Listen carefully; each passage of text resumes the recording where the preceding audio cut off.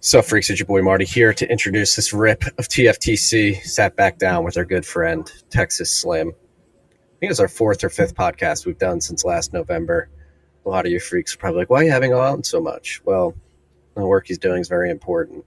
We need to secure a beef. We need to educate people about the importance of market access to quality nutrients, and as well as educating the people who provide us with those nutrients about Bitcoin and how it can help them out. So I love doing these check-in rips with Slim because I think there's a lot of material progress that's happening on the ground, and there does seem to be a growing movement that I think is important to highlight as it grows, because we need to keep the momentum building as the centralized forces in this world try to force us into the proverbial cattle farms, to the factory farms. They're trying to do it. They want you to eat the bugs. They want you to live in the pod. They want you malnourished and stupid.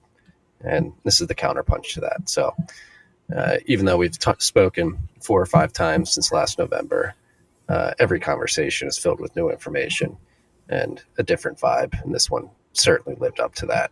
This trip was brought to you by our good friends at Unchained Capital. Unchained Capital is here to help you eliminate single points of failure in your Bitcoin custody model. If you have your coins on an exchange or a third-party lender like Celsius or Voyager, you're finding that was a single point of failure. They took your Bitcoin, they lent it out to terrible speculators who lost your Bitcoin. And if you were using those services and you weren't able to get your Bitcoin off, you now don't have access to your Bitcoin and may never get access to it again. This is why we use Unchained Capital. They help you eliminate these single points of failure by leveraging Bitcoin's native multi-sig properties. They have their Vault product, which is a 2 or 3 multi-sig. You hold 2 keys. Unchained holds 1. You always have control of your Bitcoin, but if you're ever in a pinch, Unchained is there to be the second in a 2 or 3 multi-sig quorum. Again, they have a concierge team that's going to take you from zero to having a vault set up with some sats in it in no time. It's a white glove service. They have impeccable customer what's the word I'm looking for? Customer service. That's the word I'm looking for. If you're looking for the top-notch customer service to take you from zero to having a hyper-secure Bitcoin custody model, go to unchained.com/concierge. This trip was also brought to you by our good friends at Braiins.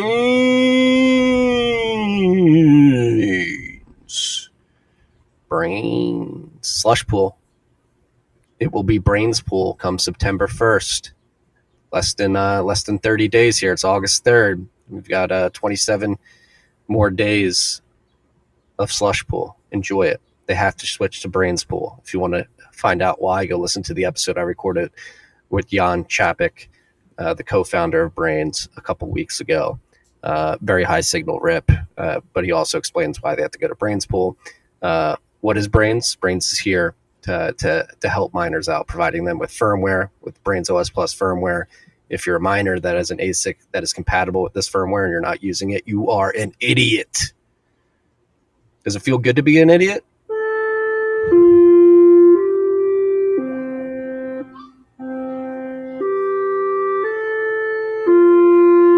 It's noon here. That's the noon bell. We have a noon bell in town. There's also an idiot bell that Braiins is providing you, and it is Braiins OS Plus firmware. It prevents you from being an idiot. Download it on your ASIC.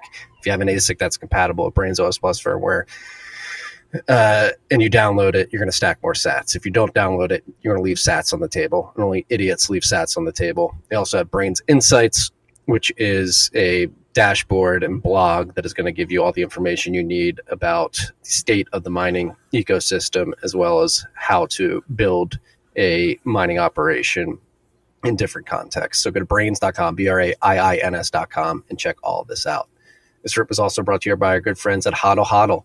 HODL HODL is here to bring you a lending platform that's peer-to-peer and leverages Bitcoin's native multi-sig properties. What you do is you put your Bitcoin up in a 2 or 3 multi-sig escrow account. You hold 1 key, your counterparty in the loan holds another key, and HODL HODL holds the 3rd key. Because you hold 1 key in this quorum, you have visibility into the escrow account throughout the duration of the loan, so that you know that your Bitcoin is not being rehypothecated and lent out to 3 Arrows Capital of the world, who's going to light it on fire in Luna, Terra, or GBTC. Go to lend.hodlhodl.com to check this out. Again, this is peer-to-peer, no KYC, no AML. You put Bitcoin up as collateral. You get stable coins back in return. As long as you pay back that loan plus the interest associated with it, you're going to get those sats back at the end of the day. They're also throwing the Baltic Honey Badger Conference in Riga, Latvia, exactly a month from today. Go to baltichoneyBadger.com to get tickets to that if you haven't already. I'm going to be there. Matt's going to be there. It's going to be a good time. Last but not least, this rip is brought to you by Upstream Data, who gets a plug in this rip with Texas Slim. I am a customer of Upstream Data. I have a 50 kilowatt hash hut. We show a video of that in this episode. So if you're watching on YouTube or Spotify or wherever this is being syndicated, Bitcoin TV, you'll be able to get a live demo of the Upstream Data hash hut that I own. And it's pretty cool. Upstream Data is here for miners across the spectrum, whether you're a home miner or you're a large oil and gas company looking to take advantage of your flared gas or stranded gas, or even if you're a utility company who has excess electricity on site that you want to leverage to mine Bitcoin, Upstream Data is building the tools for you. For at-home miners, they have their black box, which is a box where you put a couple miners. They have a bigger model that's coming out as well, so you can put more than two in there. And basically what this box does is it controls the sound.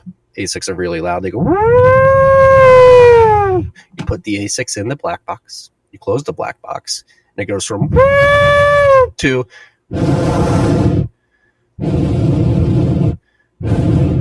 reduces the sound significantly, so you can save your marriage and you don't have an incessant whirring in your ears as you're mining Bitcoin. It also has temperature control. These miners get really hot. You can be confident that if you're putting these miners in the box, you're closing it, putting it on the side of your house, that the miners aren't going to get too hot and the box isn't going to catch on fire. It's flame retardant, all that good stuff. If you do want to pick up a black box and mine at home, use the code FREAKS, FREAKS. You're going to get 5% off the black box. They're also going to take care of you beyond the black box. If you don't have an ASIC broker, Upstream can get you ASICs as well. So they'll sell bundles of the black box and ASICs. And then if you're buying hash huts, I have a 50 kilowatt hash hut. They have larger hash huts, 900 kilowatts. And I believe they just released a 180 kilowatt hash hut as well. They're putting Chevys in them, freaks. Bitcoin mining on Chevy, Bitcoin running on Chevy. Upstream's making it happen. Go to upstreamdata.ca if you're looking to get a hash hut and a generator and some ASICs. Tell them the TFTC sent you. It's an incredible product. Again, you're going to get a demo of it in this episode. Enjoy it, freaks. Tiki.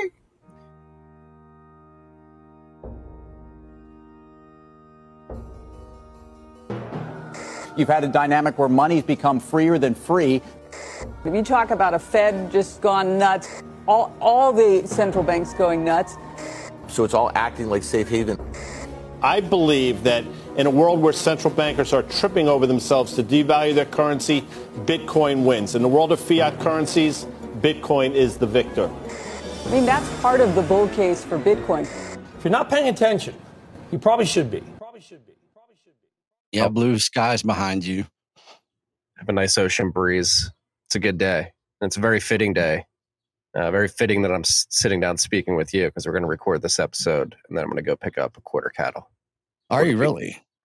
Yes. Nice. Are you going to share the story? Everything about it? Yeah. Well, it's a quarter beef from Ginger House Farms in Northern Virginia. I did shake this rancher's hand as well. He was also on the podcast, Dr. Brooke Miller. Yes, Mr. Brooke Miller. I saw that podcast. Well done. Yes. And so his daughter and son-in-law have become good friends, and they don't live too far from us down here. And they said, hey, we're bringing up some beef first week of August. Do you want us to get you a quarter? I said, yes, ma'am. And so I'm going to go pick it up today right after this. It's exciting, isn't it? It is. And it's been funny down here. It's been a bit of a topic of conversation. Everybody's like, "Oh, you're picking up how much beef? A couple hundred pounds?" It's like, yeah, picking it up. Gonna pick up the freezer just arrived this morning. So gonna plug that in right before I head over there, and then my father and mother-in-law will get down. They'll have a freezer full of beef. It'll be a good, happy feeling there.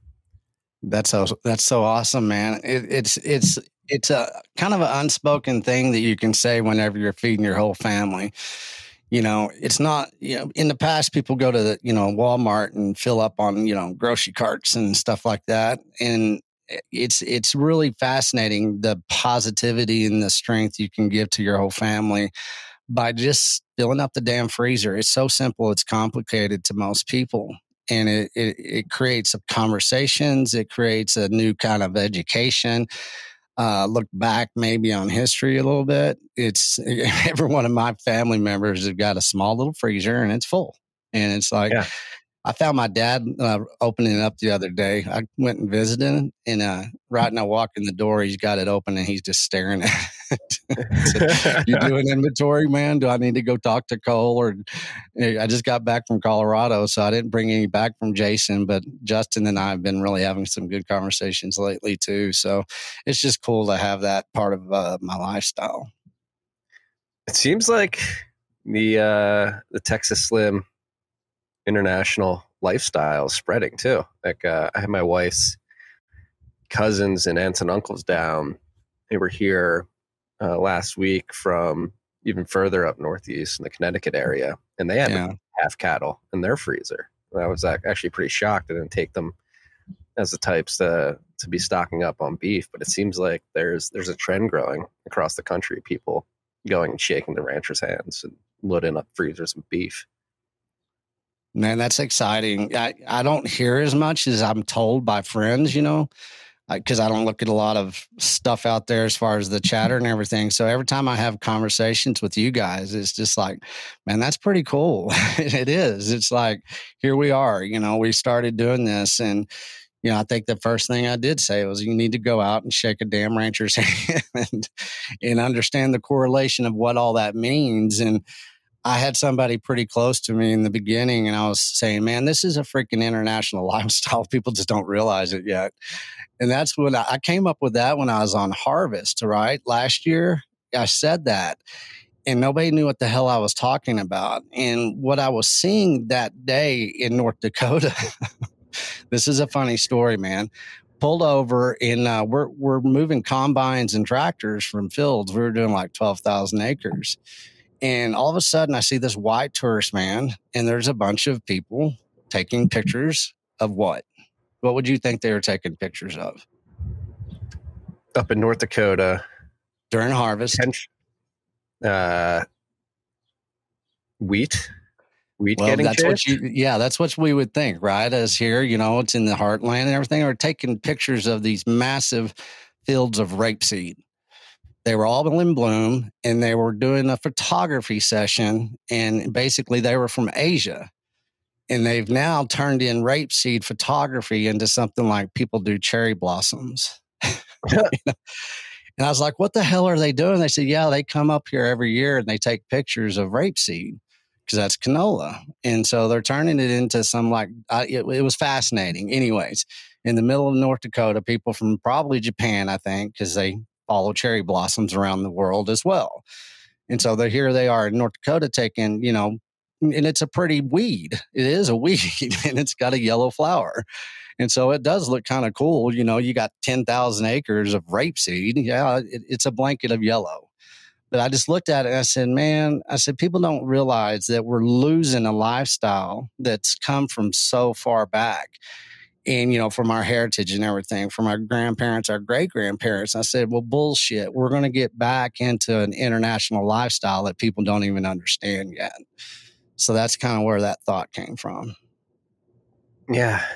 Well, and it's important that we get back to it, right? Because it's funny, like the visual of that weed and all the yellow flowers may look pretty, but I think we'll look back years, decades from now and think of it as pretty dystopian because you're taking a picture of something that will eventually turn into poison. And and it's just like a trend that's growing, and it's quite scary, but it does seem like the counterpunch is picking up with your international lifestyle, the seed oil disrespecters out there, people like the meat mafia guys going out there and getting good education out, you setting up these summits now. We're calling them summits now. You bet. I mean, that's what it is. You know, these conferences right now, especially in Bitcoin, they're kind of getting played out a little bit. They're taking a little hit because they're just everywhere, which is fine. It means people are really trying to do something. But I just feel like a conference doesn't do it justice, especially kind of like what happened in Colorado. And then, you know, moving on, this, you know, we're stepping stairs here is what we're doing. We create this stair, we get firmly planted on it, and then we go up to the next one. So what we're doing is we're going towards the summit of, you know, so many different things right now. And so that's what we got to, I think we should start referring to them as summits, especially like the 4 ones we're having this year. But also on that micro scale and getting that hyper localization going, you know, we need to leverage not the Bitcoin meetups, but basically we need to be having one of these every damn month of the year across the United States now. And that way everybody gets to come to them. And it's not something that is scripted, but it's something that takes place where you are, where you're sitting and standing, just like Colorado. You know, a lot of people never been to that part of Colorado, and people that even live in Colorado haven't been out that way.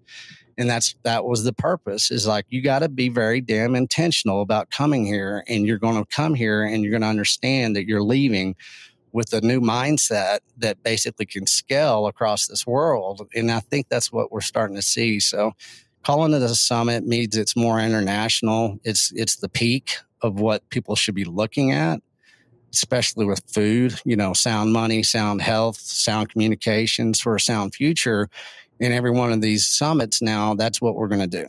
And the education that we took away from Colorado was fascinating. I've never seen anything like it in a short period of time. Yeah, tell us more about that. I mean, Matt and I have talked about the Colorado Beef Initiative Summit on RHR. He rehashed his experience, but I'd like to hear your perspective too, because I know there's a lot of lead up to this. Yeah, there was. And, you know, it's really cool. I think it was Erin, Death in Bitcoin. She said, you know, Friday night felt like we were in high school, maybe a high school reunion or, you know, whatever it was. But everybody was showing up, and you know how it is, Marty. You don't know people what they look like. But all of a sudden you've got, I think that night we had Friday night, people started showing up on Thursday. And, you know, I got there at 11 o'clock that night and pitching a tent in the middle of the dark.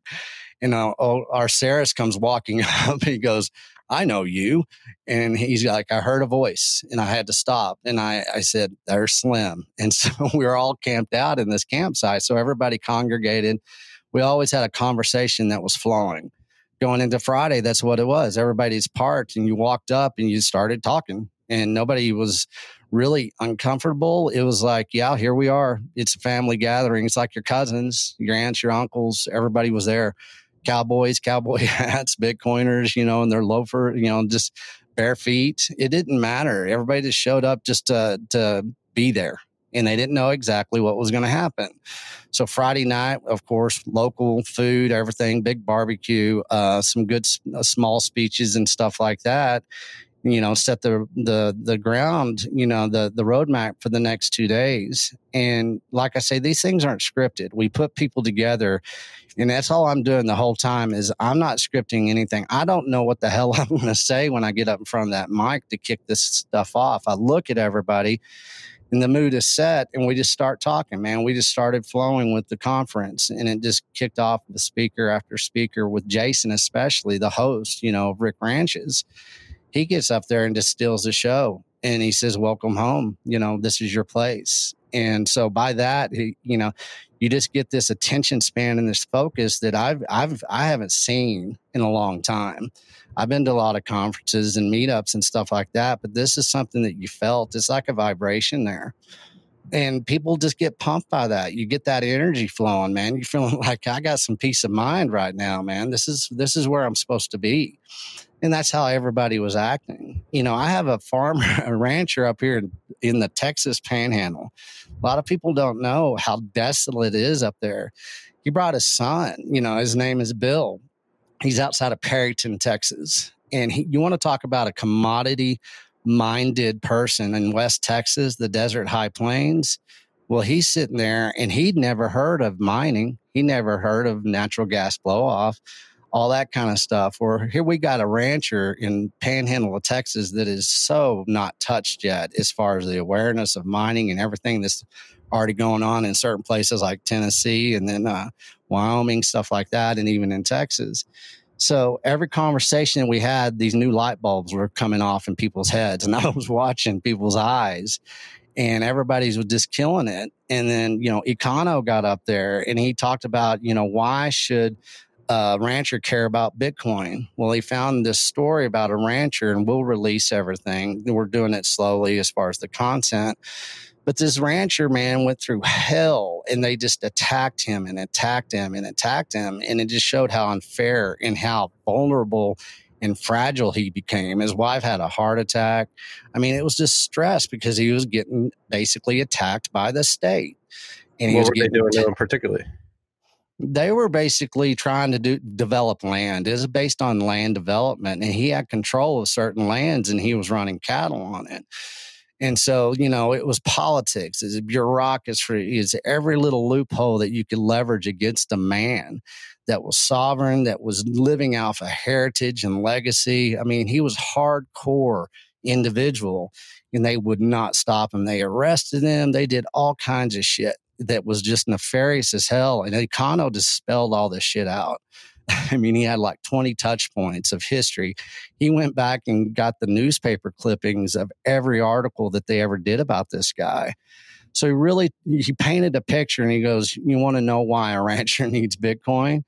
And so by saying that, he's talking about sovereignty, how privacy, how everything is so important, and everything that, us in the Bitcoin space is really trying to educate people on.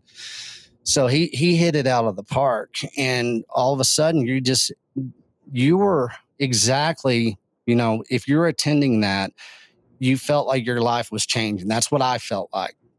And so not to hype it up, and this comes from, a lot of humility and being very humble, but it was just something that started, everybody knew that this was going to be, we were going to leave, and we weren't going to want to leave.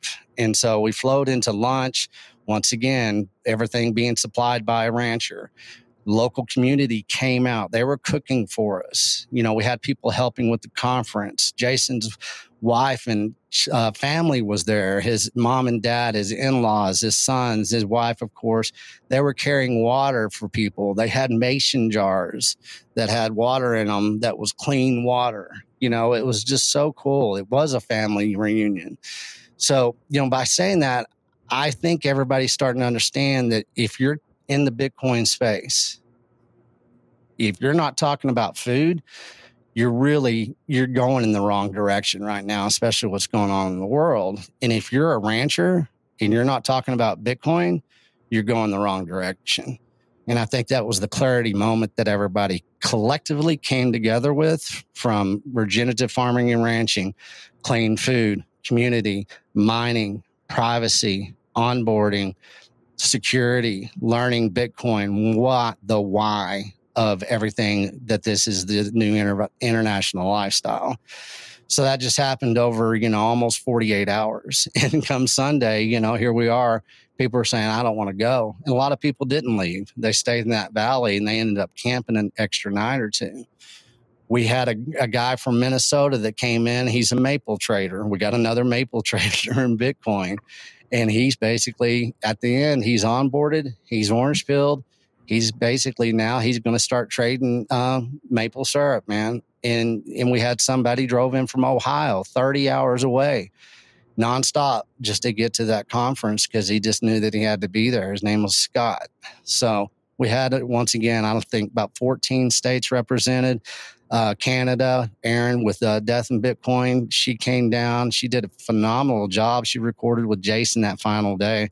So there's all kinds of content that's going to be coming out. And, we're trying to, respect privacy and all that kind of stuff. So we don't want to elaborate too much, but we want to capture the moment so people can kind of see. Yeah.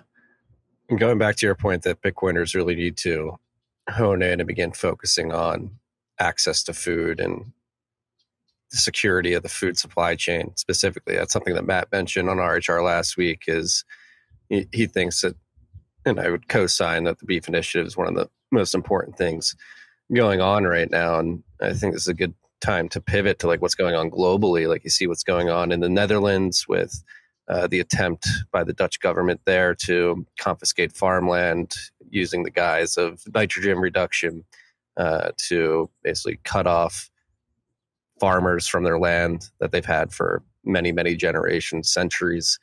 Even. Centuries. That's what people don't understand. Centuries.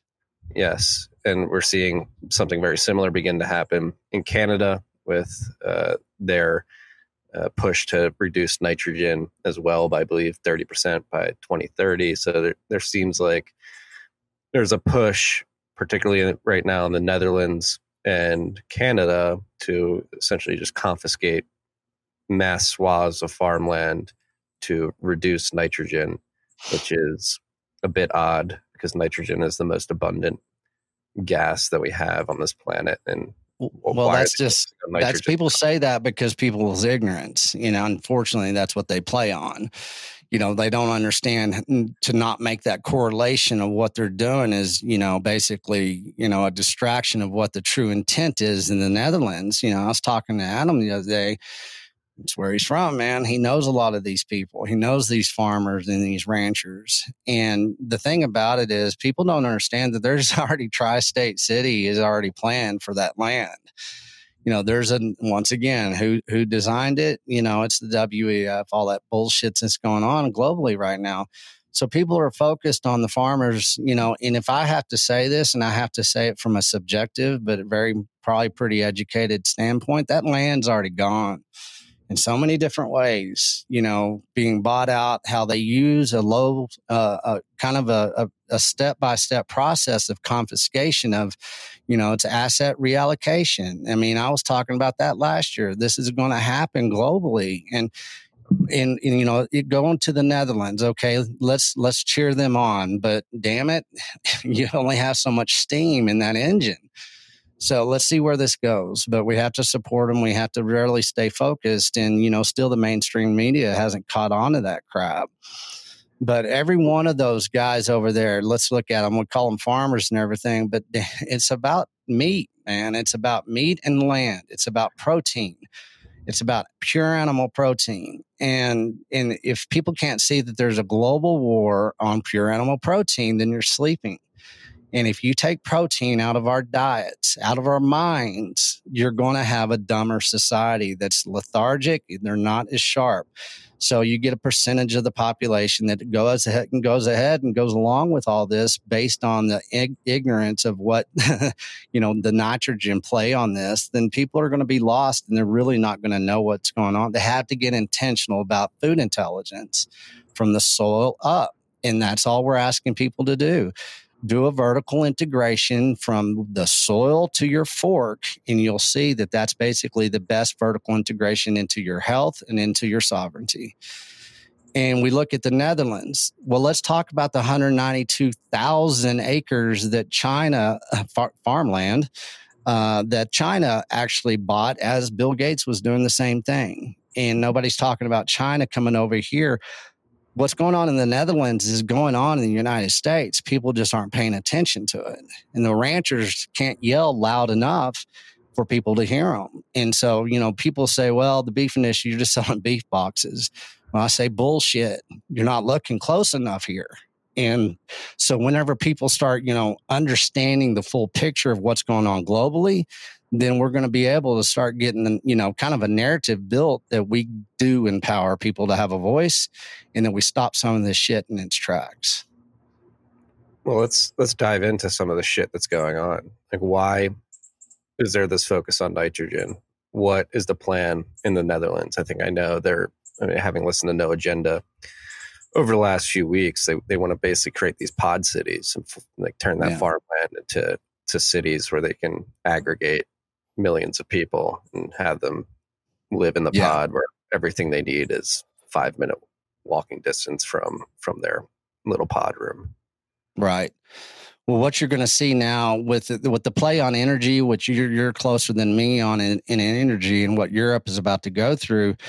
When you have everything that they're doing right now in the Netherlands, what you're going to have follow all this bullshit with the farmland is you're going to have migration. And that's what they're planning for. And whenever you have migrations, what do you have? Well, you have migrations because of famine. And so they shut down that nitrogen, they shut down the fertilizer, they shut down the farmers in any which way they can. You have a sequence of events that you have to follow and steward over a process to where you get to a harvest, either from produce or from livestock. So you take one thing out of the equation that they're being using to basically facilitate and engineer that production. Well, you throw everything off. You throw the whole global economy off. You throw the whole global food supply chain off. The Netherlands produces efficiently some of the best produce and animals in the world. You know, that soil there is just so fertile. And so they know that they can make one play on an input that it takes to, harvest and to steward this stuff. Well, they're going to throw some chaos on the global supply chain market of our foods. And it's already there. People don't realize it. We lived in abundance during COVID in ways that people don't understand. And we haven't caught up from that, man. The inventories are depleted globally. And if they're not depleted, people are hanging on to them and they're not putting them out there in the free market trade. So you have this perfect storm that's being orchestrated. And so in the Netherlands, you watch this winter and you watch about when the famines start hitting, wherever it's going to be. I don't know if it's Africa. I don't know where it's going to be. I'm not that good, but I know it's going to happen. And you get migration into the Netherlands. They already passed a law, I think, a bill that says you have to, if the government mandates that you have to keep immigrant in your home, it's government order that you have to obey. So they're getting ready for migration to hit, the Netherlands. That's what I see. They're putting in quartering laws like they did. That's part of the reason I didn't verify it, but I saw it. I didn't have time to verify it, but I saw that. So somebody might want to look into that. And that's what they do. They slow step this shit, under the guise of certain things. And all of a sudden everybody's paying attention to the distractions. And then they're telling people that you got to, bring them into your home, and if you don't, you're in trouble. Yeah. If you don't, yeah. Well, you're going against the system. So you're going against the master plan. Yeah. It's coming to Canada. You say it's already here in the United States in some forms. And I mean, we had a phone call last week, talked for about an hour, and you seem to think we have 18 months to really step up the efforts here to begin a concerted effort to push back against all of this. Why 18 Perfect months? Time. 18 months, man. That's the cycle of events of food. That's how the source of the seed works. You look at it and you say, how do we eat? Well, whoever controls the damn seed controls the world. And they're fucking with the seeds right now. And they say, if you want to be simplistic, that's about as simplistic as I can get. You got right now, everybody's depleting their damn cows. It's not a disrespect to call them, but the hobby farmer rancher, they're getting rid of their inventories because we're suffering a major drought, not only in Texas, but all across the Midwest. Some places are doing bad, some places are doing good. But what's really happening is that there's a depletion of inventory. And you don't see it. You won't ever see it on the shelves. And you think they're going to let the public know that there's an inventory shortage coming? What happens when that happens? You want to talk about hoarding and, everybody starts freaking out. They have to control all this in a certain way. I just got an email from, or a text from both Jason and Cole today. And it's funny, 2 separate texts. And they said, hey, remind consumers that the majority of the ground beef they're getting right now is a mixture of 20 different killer cows at the grocery store. Tons of commodity meat hitting the markets. And we are still importing over 2 billion pounds of beef a year, mostly eared cattle from south of the border in Australia. See, people don't know what's really going on with the food supplies and what you're actually consuming unless you know your rancher. Yeah. That's funny. We had a beef tenderloin over the weekend, and it had a big imported beef sticker on it. And you can't find out where it's imported from. So I was wondering where's the tenderloin coming from? You don't have to tell you. Did it say grass-fed beef? I think or organic. Yeah. Well, that stuff really, everybody that does grass-fed beef, people manipulate those labeling laws in ways that grass-fed beef don't mean crap anymore. It really doesn't. And that's not discounting the type of work and what people do to actually get to that protocol where they can say, yes, I'm grass-fed beef. Once again, let's manipulate some loopholes in here and let's find out, let's just call it grass-fed beef. We can get that certification. And what I try to tell people anymore, man, those certifications don't mean shit. They do have precedence. They do. And a lot of them are very good at basically setting a standard. But whenever it comes down to your fork and you consuming something, good luck, man. And that's it. That is as truthful as it can be. Yeah. Did you see, are you paying attention to the Prime Act that Thomas Massie's put forward? I read a little bit last night, and I'm trying to catch up on that because I keep on getting pinged with it. So, yeah. Yeah, there was John Stossel. Shout out to John Stossel, one of the remaining legitimate journalists out there trying to get good. He's one of the few, that's for sure. Yeah. I mean, he did like a 6 to 8 minute piece with Representative Massey on the Prime Act and what he's trying to do. And it seems like a good step in the right direction of just getting the USDA and the FDA out of the fingers of our beef production and our ability to go to a rancher down the street and have them sell us their beef instead of having to send it to a very centralized slaughterhouse and processing plant to then repackage it and import it back to us. It's insane. If you go watch that, I highly recommend you freaks go find that Stossel interview at Massey. It's insane that you can't go 5 miles down the road, get a cattle slaughtered, and then sell it to your local community. And that I saw about half of that video, so that you're right. And what's the most powerful thing about the beef initiative right now? What's the most powerful thing that we can know as American citizens?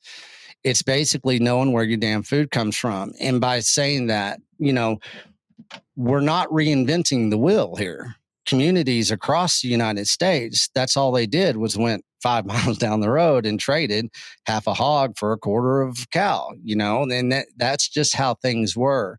And if it wasn't doing that, then it was because the processing center was right there on the outskirts of town. They did the kill there, and then they probably transported a cow into town every day. Boom, boom, boom, to the butcher. Boom, it lands. Hey, where'd this come from? Oh, that's old Johnny over there, man. He raised this one. He's been doing a good blah, blah, blah. They go into the back of the super or the grocery store, and here you are. You have the butcher. What would you like, Miss Jones? Well, give me this cut, a roast, whatever. Boom, done. It was that simple. And now, like you say, I mean, whenever we have over basically, I don't know, Brazil imports over 2 million tons, which is 2 billion, I believe, of beef into the United States. Okay. Just what I read about Cole and Jason sent me. How much beef are we importing into the United States? Well, tons of it. And we don't know a damn thing because it starts off in Brazil, goes to Mexico, gets commodity fed. Commodity fed is all that bullshit, chemical grain stuff, GMO, blah, blah, blah. So it gets all fattened up, and that fat cow goes across the border, and it gets into a grinding wheel of 20 different cows, and then you go to wherever it is, whatever grocery store or supermarket, you're buying 20 cows and a pound of ground beef. And you don't know where a damn thing, anything, the chemicals, nothing that's in that cow.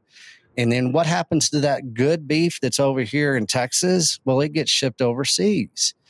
And if people will understand that their consumer demand to that 20 cows pound of ground beef is the reason all this is happening, then they'll take some ownership and accountability and say, well, bullshit, man, I'm not going to do that anymore. I'm going to go shake a rancher's hand. And now that people can come through the beef initiative and it's growing out exponentially as far as just being crowdsourced, it's not that hard. And whenever you do it, you're going to understand that, man, you don't have to have that stress.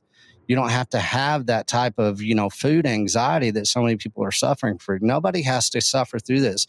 We change that consumer demand, especially as Bitcoiners. We put our foot down. We say, we're not going to do this anymore. We're going to get together and we're going to work together. We're going to invite a rancher to once a month to one of our Bitcoin meetups. And we're going to ask him to educate us. He's going to be from our community. And then all of a sudden, you've got one rancher that probably has 10 to 20 customers that they will buy from him from here on out. You just saved a rancher's life, his history, everything. Instead of these ranchers having to line up for miles to get rid of their cattle during a drought because they don't have a processor and they don't have any consumer demand because everybody's going down the street and buying that pound of ground beef that's got 20 separate cows that came from several different countries. And if people will start understanding that this is what this is about, that's how you save community. That's how you build community. That's how you make your family strong. That's how you develop relationships. That's how you basically get Bitcoin adopted right there. When you have ranchers that are earning Bitcoin, like Cole Bolton's the first one to earn a full Bitcoin because he traded his beef. You want to talk about relationship building and education that went in through that whole process. How many people down in Central Texas right now know Cole Bolton and are buying beef from him now just because he was open and he wanted to be educated about Bitcoin? I know people in the Philly area have had K&C cattle shipped. Really? That's cool. Yeah. It's, it's happening. And that's speaking of like onboarding the ranchers on the Bitcoin. I know you have some critiques of how to approach that. A lot of people come from the Bitcoiner perspective and just shill. And you would argue that that's not the correct way to approach a rancher when you're trying to educate them about Bitcoin and the importance of adopting Bitcoin and why it can help them out. Yeah. And, it was hard for me because I'm not the best, in the beginning. Where I grew up, we had a lot of friends. Their fathers were used car salesmen, right? And so, I have a lot to reflect on when it comes to that type of selling. And what I noticed early on, whenever I started meeting, ranchers and stuff, the first thing you could do to turn the conversation, if it started out as somewhat of a quality conversation, is to bring up freaking Bitcoin. And they just look at you and shake their head. It's like, man, don't go there with me, because you don't understand a rancher. What we have to understand as Bitcoiners, and this is something that took a while for me to kind of disseminate through and to really kind of look at it from a psychological standpoint, is that's the worst thing we can do as Bitcoiners. And it's not talking bad against Bitcoiners because there's a sense of urgency. Hey, man, we want you to understand how important this is. And, it has value because it is. But you got to play kind of a trick, a mental trick. And what you do is you go up to somebody, anybody out there listening, go up to them and shake their hand and say, hey, man, I find you pretty fascinating. Would you kind of tell me why you do what you do and who you are and where you came from? You see where that conversation goes. And then go up to another person and go up to them and say, hey, do you know anything about Bitcoin? Do you want Bitcoin? Do you take Bitcoin? And, you let me know how those conversations actually pan out. So I've found that, talking to many of the ranchers that I did, like going to Tennessee and back and across the South, is you just go up to them and you say, hey, man, I introduce myself, I look them in the eye, shake their hand and say, would you educate me on why you do what you do? I want to know more. And once you tell me, what you do, can you kind of show me how you do it? And, why you do it deeply? Where does your family come from? Is this something that you're learning now, or did your grandparents teach you? Have those types of conversations with these producers and these ranchers, these grass farmers, these farmers, whatever they want to be called. And all of a sudden you're having a quality conversation and somebody's looking at you with some respect because you showed respect. You wanted to know more about them because most of these, especially in the regenerative space in agriculture, is that they're educators, man. They're not salespeople. They don't like to sell. They like to talk about what they do because it's that important, because it comes from the earth, man. It comes from, it's how we got here, and they're fascinated with it and they pour everything into it every day. So us as Bitcoiners having, that type of skill set that we can go up there and we are the ones that are basically getting rid of this division of interpersonal communication that's being driven by these devices. And we go out there and we really talk to another human being. Man, you've got a friend, you're sending Christmas postcards during Christmas, man. You're actually creating relationships. So onboarding Bitcoiner or ranchers into Bitcoin first starts with relationship building. And after you do that, guess what? You're buying good beef, probably, hopefully. And then what you're also doing is that you're leading and you're funneling into the conversation about Bitcoin. It comes up because you ask them about their pain points. You find your in that way. You find out, well, maybe it's because their land doesn't have value. They need a store of value. They need something to leverage. They don't understand that they need to leverage. And so it always ends up that Bitcoin, once you're there, they're saying, please tell me more. Then you get to become the educator. Yeah. And then at that point, it's walking through, like, how do you set up a wallet? Mm-hmm. Why does Bitcoin work? Why is it important? And that sovereignty issue, or the sovereignty that it gives you, is probably one of the most appealing things to a rancher, I would assume. Well, let's reflect on the conference. I mean, I was wanting to save it, but this is a perfect time. I mean, Odell got up there and he said 15 minutes. It was less than 14 minutes. And 53 people, I think, within 14 minutes, half of them, ranchers, want to be ranchers, sons of whatever it was, people in agriculture, right? They were there, and within 14 minutes, they had received Bitcoin and they had given Bitcoin, and they had a wallet. And we had to say, hey, we got to move on here. We got to move on, because everybody was so damn excited about what had just happened. And the intimidation factor was over with. And now, since I've gotten back, DM after DM, my head won't stop spinning. I want to know more. I want to know more. What was his name? What's his handle? Blah, blah, blah. I need to be educated. So it's happening. And that's exactly, Odell is masterful of doing what he does, of course. But it is that simple because we had the relationship already built. The trust was there. And so people, they're not intimidated. They feel like, okay, I mean, Ibex was there. Michael with Oshi was there. Everybody was working together, and it was so streamlined. It was fascinating. Yeah.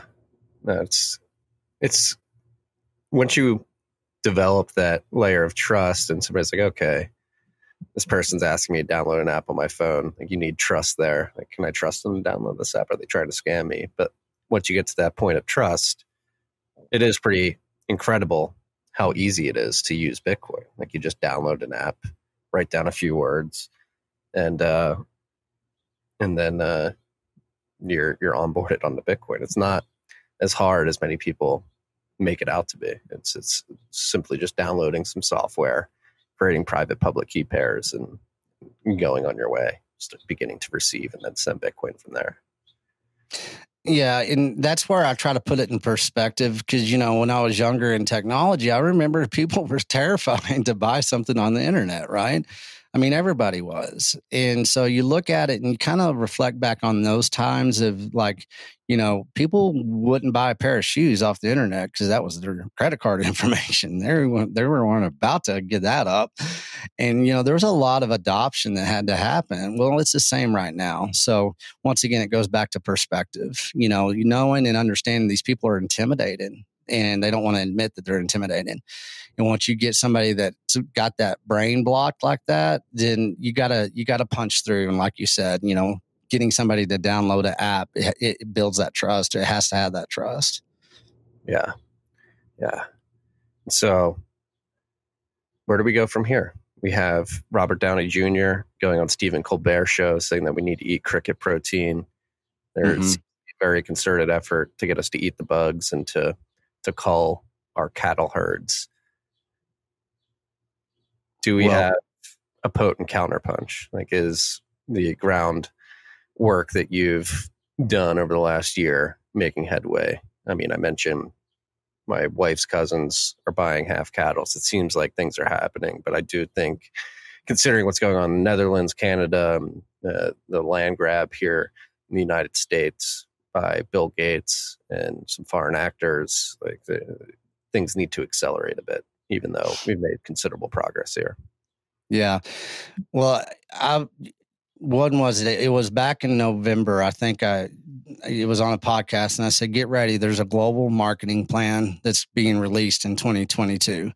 It's going to deal with Hollywood. It's going to deal with everybody, UN, everything that they've done from DiCaprio to now whatever Iron Man dude, and all that kind of crap is happening. And so Iron Man, I saw pictures of him. He looks kind of frail. But anyways, this marketing plan is definitely, it's a global thing. It's just like how COVID was a global marketing plan. This global industrial food shift is what I've been telling everybody the year. This is part of the global industrial food shift. This is what they're doing. They're stacking another fake commodity within our consumption models. And everybody looks, say that Downey Jr. did that stuff on Colbert. So let's talk about that. What he's doing, he's signaling, right? He's grooming. He's grooming in a way, and he's somewhat of the distraction, because what people don't understand, they say, I'm not going to eat that veggie burger. I'm not going to eat that 3D printed steak or that stem cell grown meat. Well, bullshit. You are too, and you're not even going to know it. And that's what people are missing here. It's not the burger or the steak they're going to make you eat. It's everything that you eat already. They're going to shove it in there, and they don't have to tell you what it is. Has anybody heard of cricket dust? There's so many ways that they can micro process that shit down into fine grains, and they can put it in that bean and beef burrito, and you'll never even know it.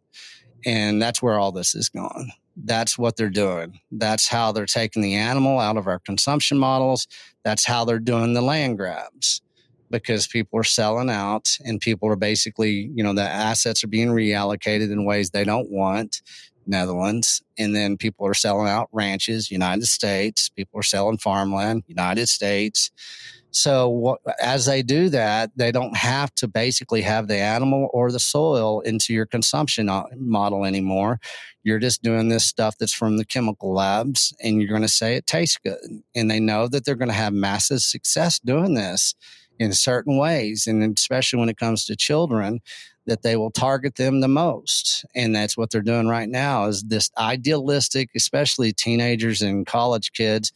You get this idealistic bullshit type of mindset when it comes to vegetarianism and veganism, and how they're basically tying it into climate change. Then you become, a force of consumption on something that's basically going to nutritionally starve your brain, but you're going to say that it tastes good and you're saving the planet. That's where this is going. And I don't know the percentages, but they're going to have massive success, because they already have. 78% of Americans are now obese or overweight. They don't give a shit. They said it tastes good.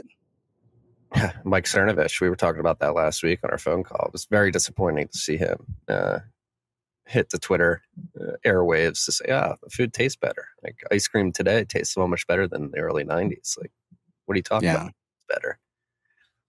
Well, you look at that. I mean, that goes to show you right there. I'm not picking on him. I guess he does a lot for space. I don't really follow him because he talks too much politics for me. But anyways, for somebody like that, of that caliber, that's supposed to be based and really, strong alpha male, all that kind of stuff that is out there, that's re-signaled his counterpunch that he's doing.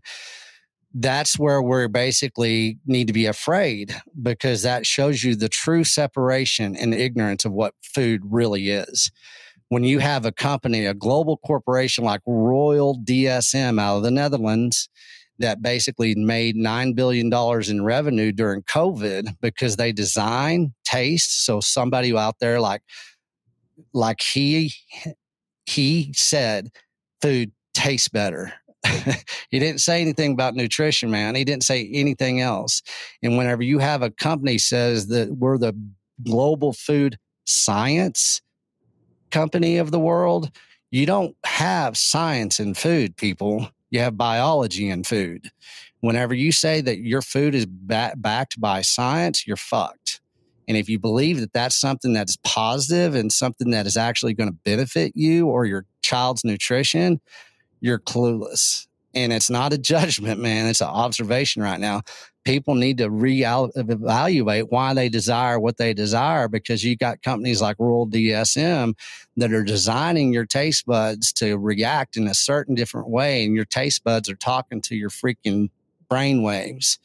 And you think they can manipulate that chemical to make something taste exactly like it's supposed to naturally, then, the deception is really getting pretty deep here.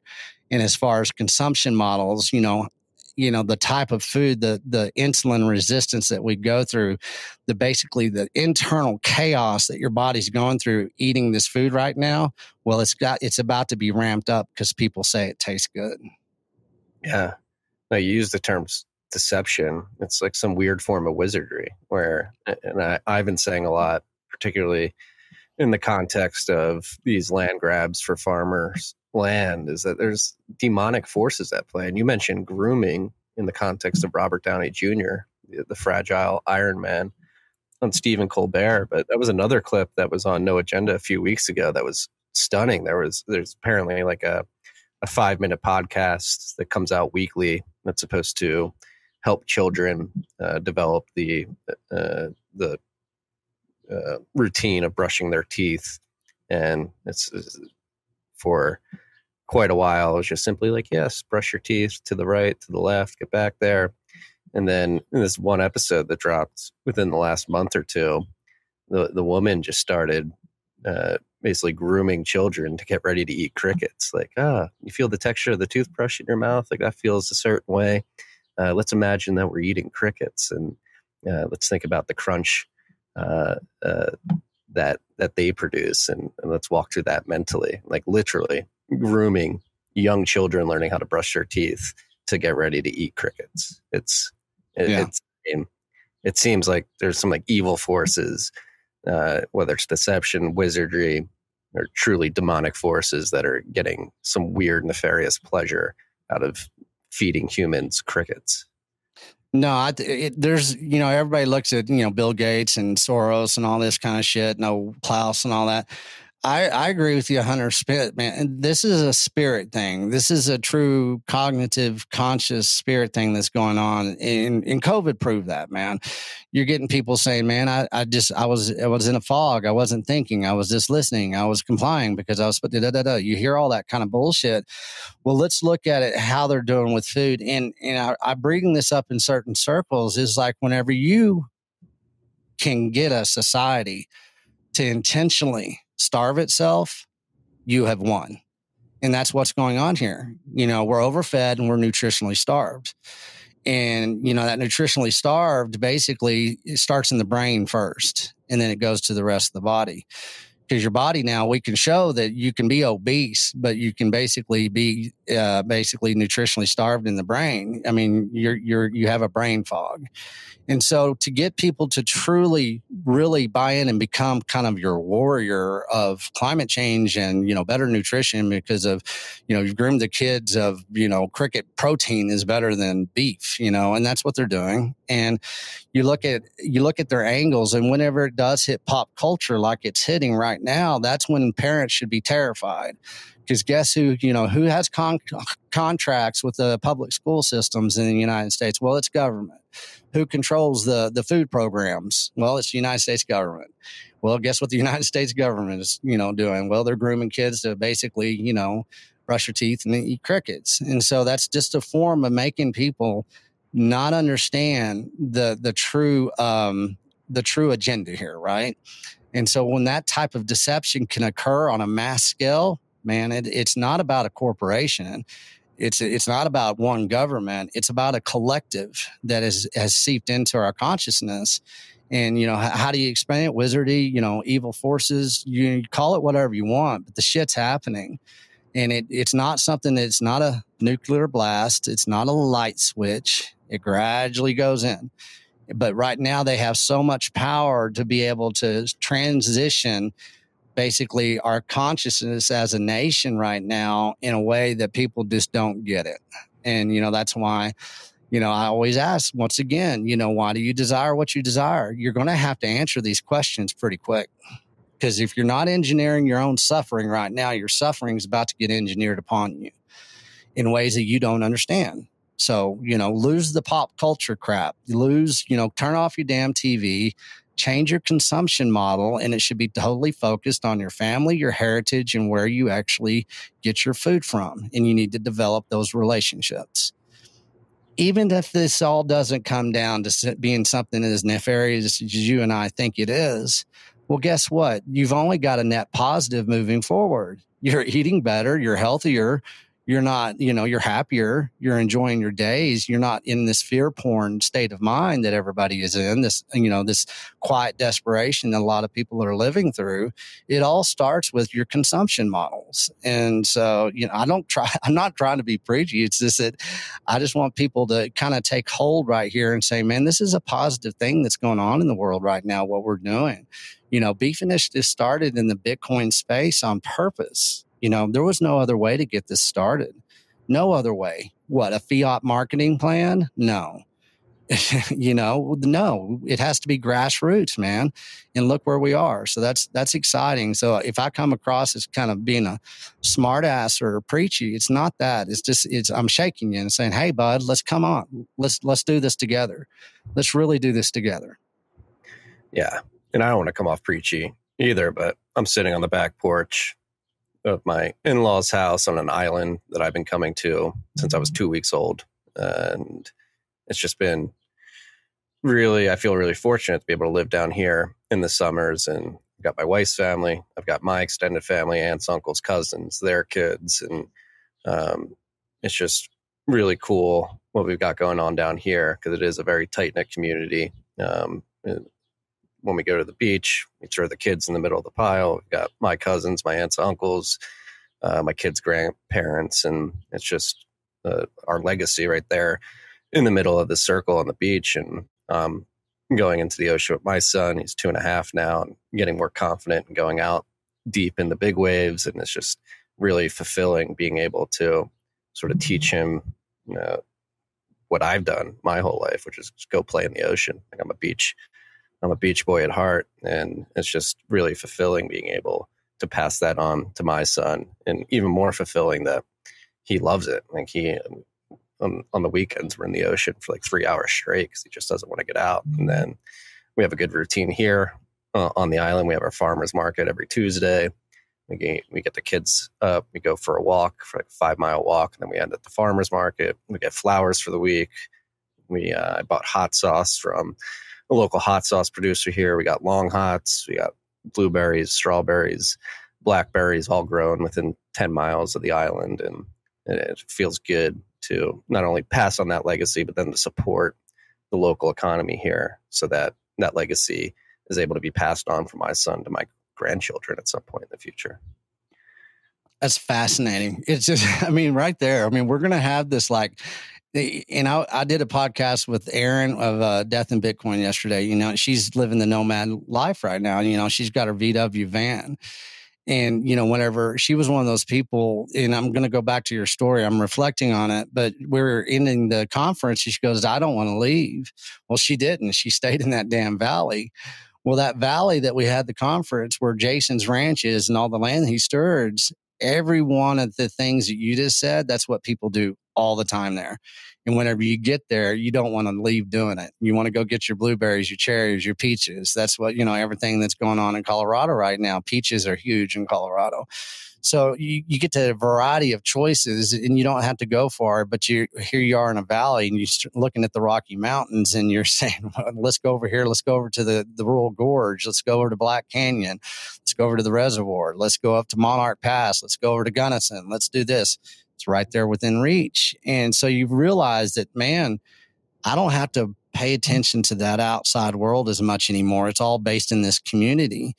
And I don't know how many people from that community that have relocated there. They said, well, this valley heals you.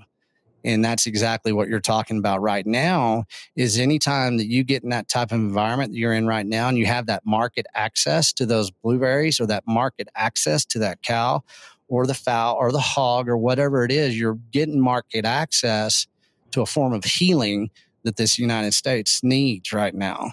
And that's where people don't understand that international lifestyle point of view.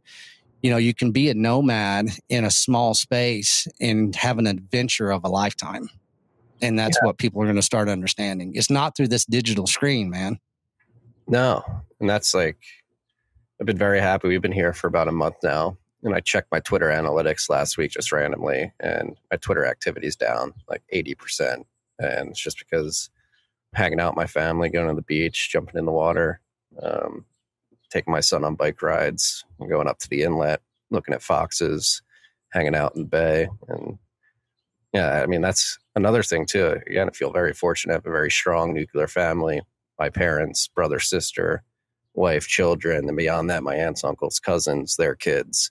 It's that's something we need to get back to here in the United States as well. And you mentioned COVID, a very isolating event that we went through for the better part of 2 years, 2.5 years. And I think, again, going back to like demonic evil forces, just trying to break down the bonds that exist in the world. And there's no stronger bond than the familial bond. And I think alongside like getting market access to quality food, you need to really push like, hey, you need to build strong families too that will ensure that you're focusing on getting strong food, because you're building each other up and wanting to provide your children with the quality of life that you had. And you gotta provide them a quality of life to look up to and to strive for. And everything you said, you're planning visuals in my head, right? And I was thinking about, granddad's farm, aunts and uncles, and how we used to gather, and how we always, we would go there and do harvest, and we would, do our green beans, our corn, our okra, everything, all the squash, everything. And we all had to go and pick, we all had to can, we all had to do all that stuff. But what people need to understand right now in their lives, especially in the Bitcoin space, or just anybody across the world right now, that this is a power move. This is a form of basically saying, screw you, system. You're not going to do this to us again, because we're going to be hyper-focused on our past, and we're going to do something that you're really not paying attention to, because most people don't know, what these movements are as far as in Bitcoin Twitter. I mean, we're under the radar so much. But, what we have to do is we have to start using in general conversations, just like you said, market access. Every time you're going to start your day, say, what kind of market access am I going to create today? Market access to food, market access to quality content, audio and video. What am I going to do to make sure my market access is something that's good for my family, good for me first, of course, but then for my family, to my children, to my extended family, to my community? What am I going to do? Hashtag market access. Everybody out there to start using that damn hashtag. It's how Food Intelligence started. Let's start understanding and defining market access, because, Jason, Cole, Justin, every rancher that I talked to, every one of them brought that up in the first damn sentence. Every one of them when I talked to them the first time. First time I talked to Will Harris, you know what he said?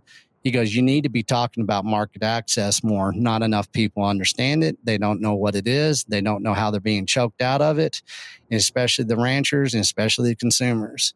So what you just described, everything you described is market access. And that's what, if we do that collectively right now, because we've got momentum with the beef initiative, guess what, man? We're changing the world how everybody wants to change the world. I see so many people wanting to do something. They just don't know where to start. Well, it starts with that market access. It really does. And it just makes your life even better. And you don't spend more money. You spend less money. You really do. I mean, I'm proof of that, and I've got all kinds of market access, and I live pretty cheap. I'm as damn healthy as I've ever been. And, I eat well every day, and relationships I have right now are the best I've ever had in my life. Yeah. No, it's powerful. I mean, especially, you mentioned this push by the government, particularly via the public schooling system, to indoctrinate our kids with terrible food and terrible information, terrible education. Not only are we becoming obese and malnourished, but we're becoming dumber as well. And I wouldn't be surprised if that's intentional. And again, bringing it back to market access to quality information, like we're trying to do here at TFTC, what you're doing with the beef initiative, It's just begin getting these messages out there, and then taking the responsibility on your own shoulders, and the onus is on you to teach your kids. You can't allocate education, whether it be about food or how the world works, to the state anymore. The state is obviously trying to clamp down on the human spirit and micromanage our everyday lives. And again, that's why I feel fortunate to be able to come to this island, hang with my family year in and year out, is because our kids get a good education, what it is to build relationships, which is probably one of the more important parts of life, is building strong bonds and relationships, not only with your family, but other families on the island. And when you put it in the context of the public schooling system, they just try to diminish you to an input in a system. Here, sit down. Can I tell you a story I heard from a rancher the other day? It's Weldon Warren out of Holy Cow. They're out here in West Texas, outside of Lubbock. Well, the 4 Sixes ranches, this is a great case study. And I'm going to challenge some people here, because we're actually, this next 2 weeks, we're going to find out the truth on this, but it'd be fun to do this on Twitter to ask questions, because Taylor Sheridan, he's the poster boy for 4 Sixes ranches now, Yellowstone Productions, all that kind of stuff.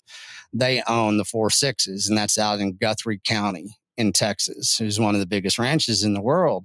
One thing is, the guy that used to run that ranch, I can't remember his name right now, but Weldon knows him. And basically what they did in Guthrie County, in this public school system there, the 4 6 ranches, basically the 6666 ranch they took over the school menu, their meal plan, every bit of it. From the breakfast to lunch, anything that school provided, the public school provided to that county, because it's a county, it's not that big, it's mostly the ranch, Guthrie County, Texas. But what they did is they took over, guess what? Attendance improved, test improved, health improved, athletics improved, everything, because they were being fed by a ranch. And so I'm trying to get my hands on that study. And I don't know if it changed since it changed ownership, but that is part of history. That did happen. So, I'm going to go out there and we can all start tagging Taylor Sheridan and 4 ranches and say, hey, tell us how your foreman, fed a county. Let's hear more about that story. And let's see if you'll accept that challenge and say, come on now, y'all are the 4 Sixes ranch. You fed a county. Let's learn how you did it. Tell us what happened to the public school system, those children, see how much they improved. Let's let everybody know what's going on here. Well, that reminds me of a story from my life, which is in high school. I went to a private prep school, but for the first 2 years, my freshman and sophomore year, the food that we had at school was incredible, because we contracted out to a local producer and catering company that basically made food fresh every day. And then my junior year, for whatever reason, the school decided to sign a contract with Aramark, and the quality of the food went precipitously down. The beginning of my junior year, there was like a huge uproar, and I would be fascinated. I doubt they did any studies on this, or you could probably go back and look back retroactively, but would be curious to see if the switching from that local caterer and producer to Aramark, which is just some massive shitty corporation that's feeding you all this processed food, if that affected grades at all.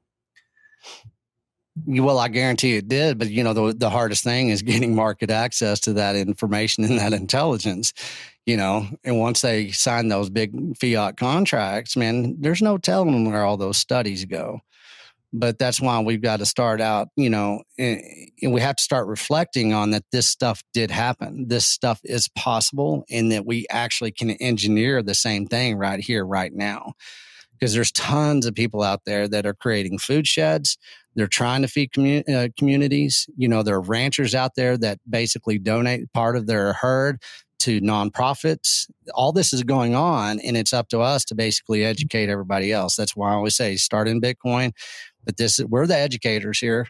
I mean, we're asking to be educated so we can educate outwardly even further, because we're global. We don't have any boundaries, man. This is Bitcoin. And that's the same thing with the Beef Initiative, the same thing with food intelligence, same thing with community building. What is it Rod came up with? We're going to build out locally and we're going to broadcast globally. And that's what everybody needs to understand and really visualize that and how we do that. Yeah. And the opportunity to do that's never been better. I mean, we have this show here. You have your broadcast. Adam's got no agenda. And people are fiending for this information too. We've been talking a lot about the evil forces in the world sort of trying to cattle herd us into this dystopian future where we're eating shit food and getting dumber and dumber and fatter and more malnourished over time. But there's a there is a counterpunch to that, which is the human spirit. You can just feel it. There's an angst in the air where people are beginning to feel alarm systems going off in their brains and outwardly seek better information. And then that's, I guess, we can sit here and opine about the ever impending doom of the global central planning apparatus and what it's trying to do to us. But I think the silver lining here is that it's really invigorating the human spirit and pushing people to begin to fight back. I mean, we're seeing it on the ground. The Netherlands, Canada hasn't even really started to push the farmers, but I've already seen a lot of videos of farmers on the ground beginning to mobilize and push back and educate people. And it is encouraging to see that the human spirit has been ignited a bit, and the animal spirits are waking up to say, hey, wait a second, this is not okay. This is not the future I want to live in. It's not the future I want my children to live in. Like, let's pause for a minute and figure out what's going on. Yeah, to counter that as far as a positive, I mean, that's what I'm getting in far, the signal coming into me. And I filter a lot of my life right now, especially. And so for me to be feeling pretty confident and positive that this is it, me and Cole and Jason back in October of last year, I believe it was Cole first and then Jason, they both really, really looked at me in the eye and said, if we're going to do this, we got to do it this year. And that's it. And so here we are going August. We're getting into September, change of seasons, change of intentions, changes of planning, changes of logistics. Everything in life changes in the fall. Well, get ready, guys, because this is the perfect storm. And the perfect storm doesn't have to be the fear porn. It doesn't have to just accept that something bigger than us is happening, and it's probably not in our favor. And that's all you need to think about. You don't need to worry about it. You don't need to break it down anymore. But what you need to do is put more basically energy into what the solutions are. We have solutions. We have proof of work, especially in the beef initiative. Our technologies, everything that we've done, man, it's taken us to get here, but we're flowing and it's happening. And so everybody can be a part of this. And this is it. This is what we kind of signed up for whenever we had that clarity moment of what Bitcoin is. And people always want to say, when's it going to be adopted? Well, right now it's here. This is how we get it in here. This is how we get it into communities. This is how we get it into households. This is how we get it into industry. This is how it works. You start with a rancher. The rancher, he might wholesale. Well, they go to the restaurants. They get them onboarded. You go to your, their communities around there saying, hey, I'm gonna onboard you. I got ranchers now that are orange pilling their community. Think about that. They're going to, like Jason up in Colorado. He goes to all kinds of different functions during the week and during the month. And well, he's orange pilling, saying, I'm a rancher. I'm regenerative. This is what I do. You know who I am. I'm an educator. Well, now I'll accept Bitcoin and beef and Bitcoin. And people are basically getting there and they're showing up to hear Jason orange pill them. So that's what we do. That's how we get this moving, because what do we trade with Bitcoin? A lot of people just hodl. Well, we all do that. That's a smart thing to do. But I guarantee you can have one part of that Bitcoin basically ownership that you actually trade value for value for. And you say, well, it's just not giving this away. What I'm doing is I am actually helping out a rancher have sovereignty and to get on his feet and have another pillar of strength here.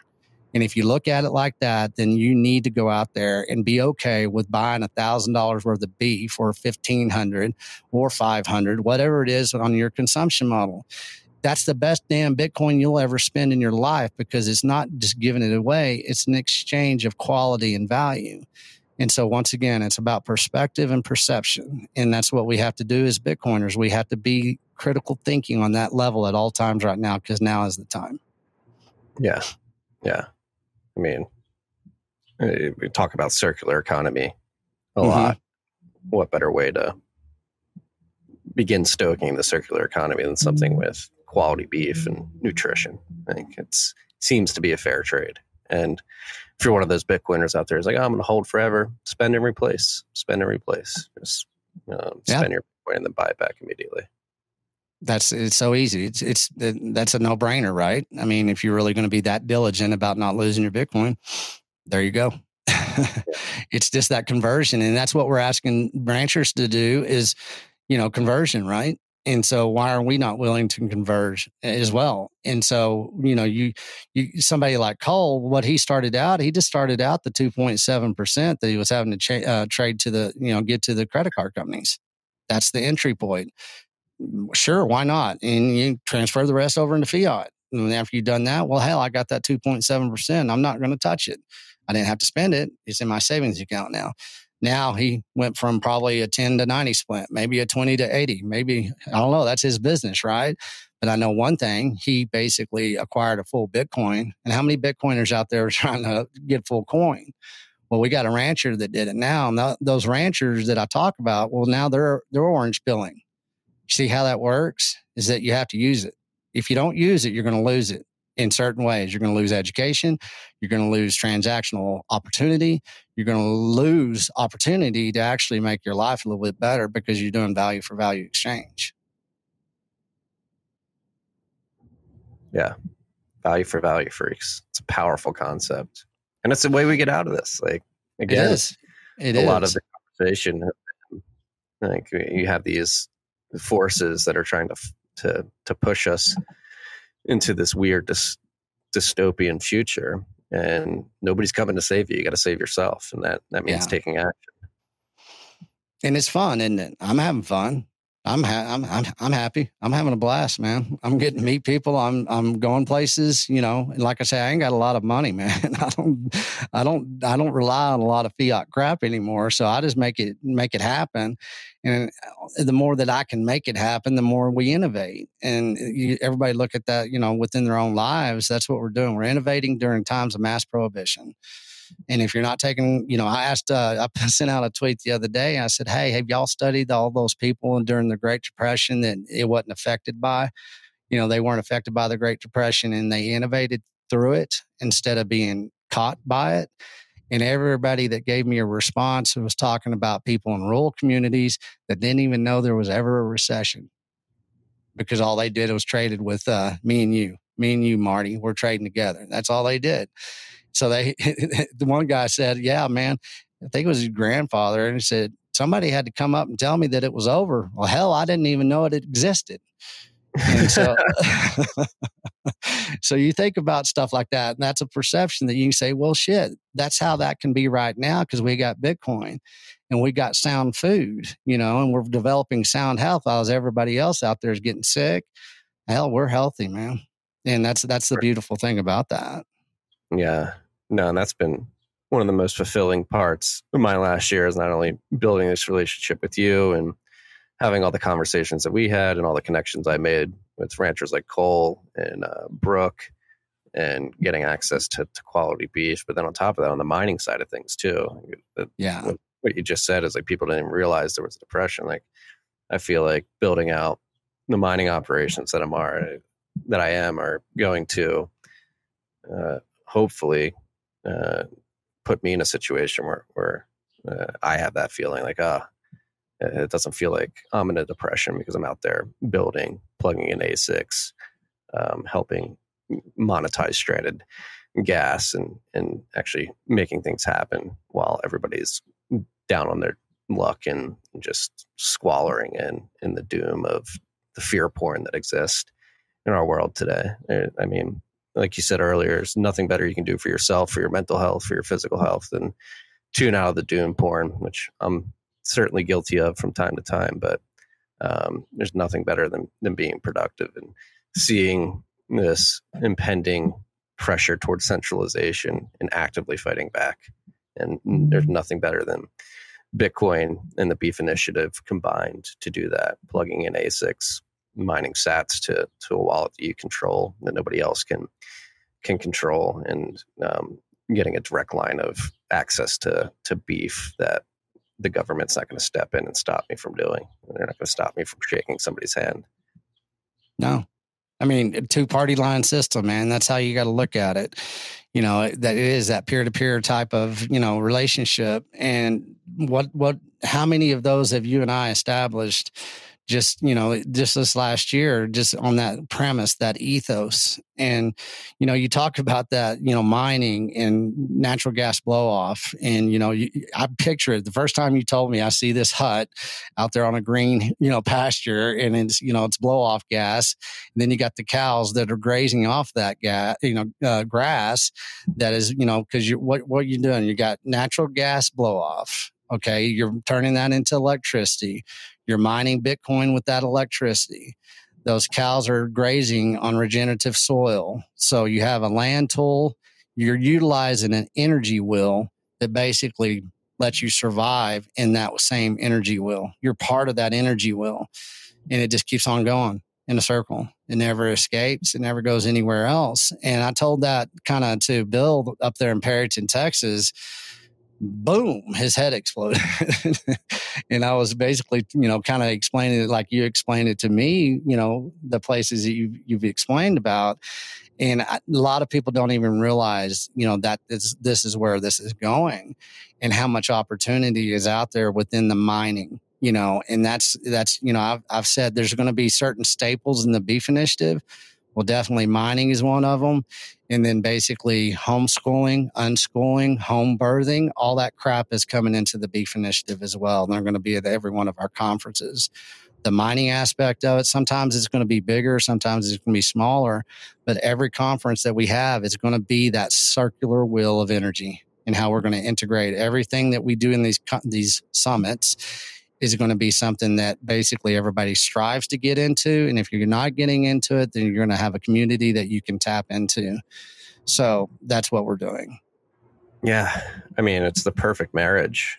This farmland with natural resources, not only the soil and the cattle, but if you have natural gas, like, you can create these parallel closed loop systems. Like, imagine if you're a farmer or a rancher and you have these stranded wells that have just been sitting on your land for decades, untapped, potentially leaking methane. Well, you find a Bitcoin miner like myself who has generators and ASICs ready to plug in. You say, hey, why don't you let me come in, tap into your pipe here, pipe it to my generator, mine Bitcoin with it. I'll pay your land lease for the year.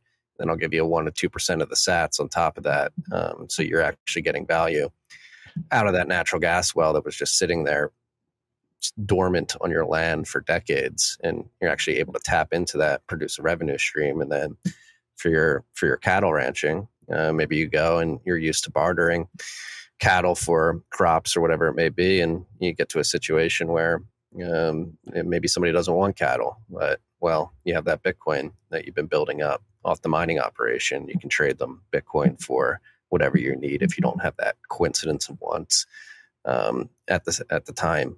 Cattle for crops. You're all right. You don't need my cattle. I've got some Bitcoin that I've been mining on my land. And then it's small now, but you think at scale, like, that's when you talk about counterpunching and pushing back against these centralizing forces in our world. Like, there's no better way to create a parallel closed loop economy, essentially, that is completely disconnected from all these centralized pressures that are pushing us into these feedlots, essentially. Yeah, and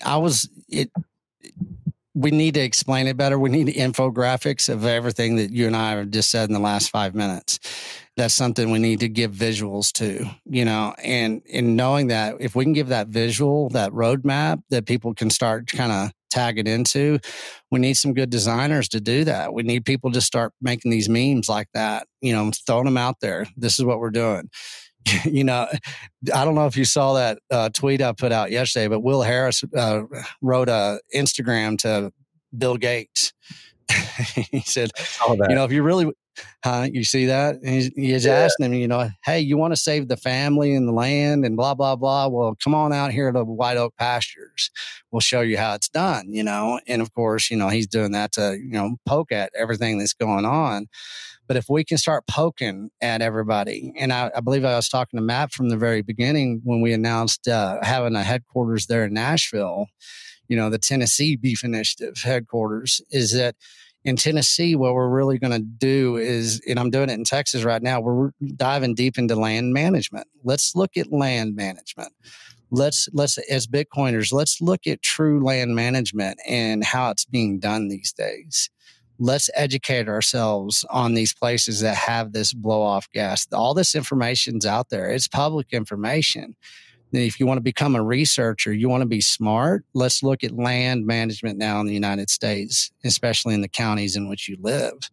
Get something we can leverage as far as moving forward with people like here in the Texas Panhandle. We have a lot of gas blow off, tons.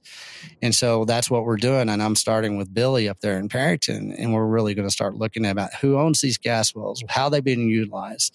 Is there any cattle on that land? You know, everything that you just said as far as leverage and being able to take advantage of, that's what we have to start understanding. And it's the land management aspect of it. Yeah. And Carr, I just texted you the tweet where I showed that mining operation up in Tennessee. And so for anybody here, blow it up full screen. Like anybody and start from the beginning, anybody who's maybe new to this show and is watching this on YouTube or Spotify, or maybe watching it. Here it's basically the operation. So this is our mining operation that's hooked up to a stranded natural gas well. As you can see on the video here, you peek. So back to Slim's point, like land management and getting as much value out of your land as possible. Like this mining operation, that's 14 M30S pluses. So that's probably producing right now about $60, $80 a day. In Bitcoin at current prices, but price runs up, that could go up significantly. And that's just passive income that you're making on your land. And somebody like myself could come in and utilize that gas. Maybe you don't have the capital to invest in generators and a hut and miners, but there's many of us out there who do and are looking for this gas. We come on, develop a relationship with you, show you how you can utilize these gas resources and then share some of the wealth with you because you're sharing your natural gas with us. And then, yeah, just like, again, this plot of land on this farm was just sitting there dormant, being underutilized. You can't really do anything because it's filled with rocks and stuff like that. So you come up, you put a generator down, a hash hut, some miners, and boom, you're extracting more value out of your land than you ever could before. Well, and then you put the land tools on it, you know, and then what are you doing? You're beautifying the land. You're doing everything that, you know, they're saying that they're doing as far as a global front. You're saying, nah, this is a counterpunch once again, right there. And that's what, you know, a lot of people don't understand about the land, especially in Texas, how much private land is owned that's just sitting there. That's nothing. And it just sits there. And a lot of people do, you know, the government programs of just growing grass, let grass grow on it. And, you know, sometimes they'll say, well, you know, we put some cattle on it and, you know, people go out there and they lease the land and then, you know, they let the cattle graze on it. But that's just the tip of the iceberg of the possibilities that are presenting itself right now. And especially in the state of Texas, you look at the private ownership of land in Texas and we get people going and coming in from mining and everything that you just presented. And I'm glad I finally got to see it because you told me a long time about it. But that is the perfect example of the opportunities out there that we have in front of us. And now the obligation and the responsibility as Bitcoiners. Yeah, it's going to happen. Slowly but surely. It really is. One handshake at a time, one miner being plugged in at a time. Yeah, and that's what's so fun about this is watching it unfold. And I always just tell, the smart ass in me comes out and I say, hey man, you better come along. You're going to get left behind. I know you're over there and chirping about all that crap over there, but you're missing out on something. And, that's just me being sarcastic, but, from a humble state of mind and a stance, it really is happening. And I'm living it, like I think the last time I was Austin, I said I was going to put in 10,000 miles before I got back to Austin. I'm a little over 9,000 right now. So I might hit right at 10,000 whenever I go to Austin this next week. But, that's what it takes. It takes getting out there and doing stuff. It takes meeting people. It takes getting out from underneath this digital trap in which we get captured in and understanding, and just accept that, yeah, maybe I am doing it wrong. Maybe I am approaching this wrong. Let's take a step back. Let's take a pause.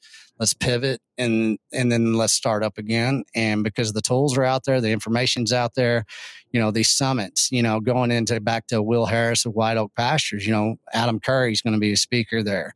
Will Harris is kicking it off. Will Harris is going to have ranch tours. White Oak Pastures is going to feed us 4 or 5 meals, and that's part of the ticket price. And this is what we're going to have education on the heritage woman, homeschooling, all that I brought up before. We're going to have discussions on Bitcoin, of course. We're going to have another onboarding session. We're going to have nutrition. We're going to have ranchers, regenerative. I'm trying to get Jason and Cole there, but they're busy, man. I'm going to do my best to get them out to Bluffton, Georgia. But people don't know the half of what this summit's going to be, because we just released the early birds to the VIPs and gave the Bitcoiners a couple of days. But the ticket prices are what they are. But guess what, man? Your 3-day conference right now, you're getting fed 5 times for $3.99 right now, something like that. I don't know exactly what it is, but you're getting how many meals and a tour of basically a historical part of America. It's a 150-year-old heritage ranch that went from regenerative to the chemical apparatus back to regenerative.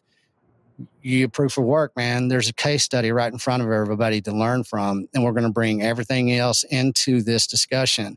Will Harris I don't know anything if he even knows anything about Bitcoin, but he's going to allow us to be there. And he's going to be open for education, and the type of experience that you're going to get in White Oak Pastures is going to be just as good or even better than Colorado. But the only reason is because Colorado was so successful.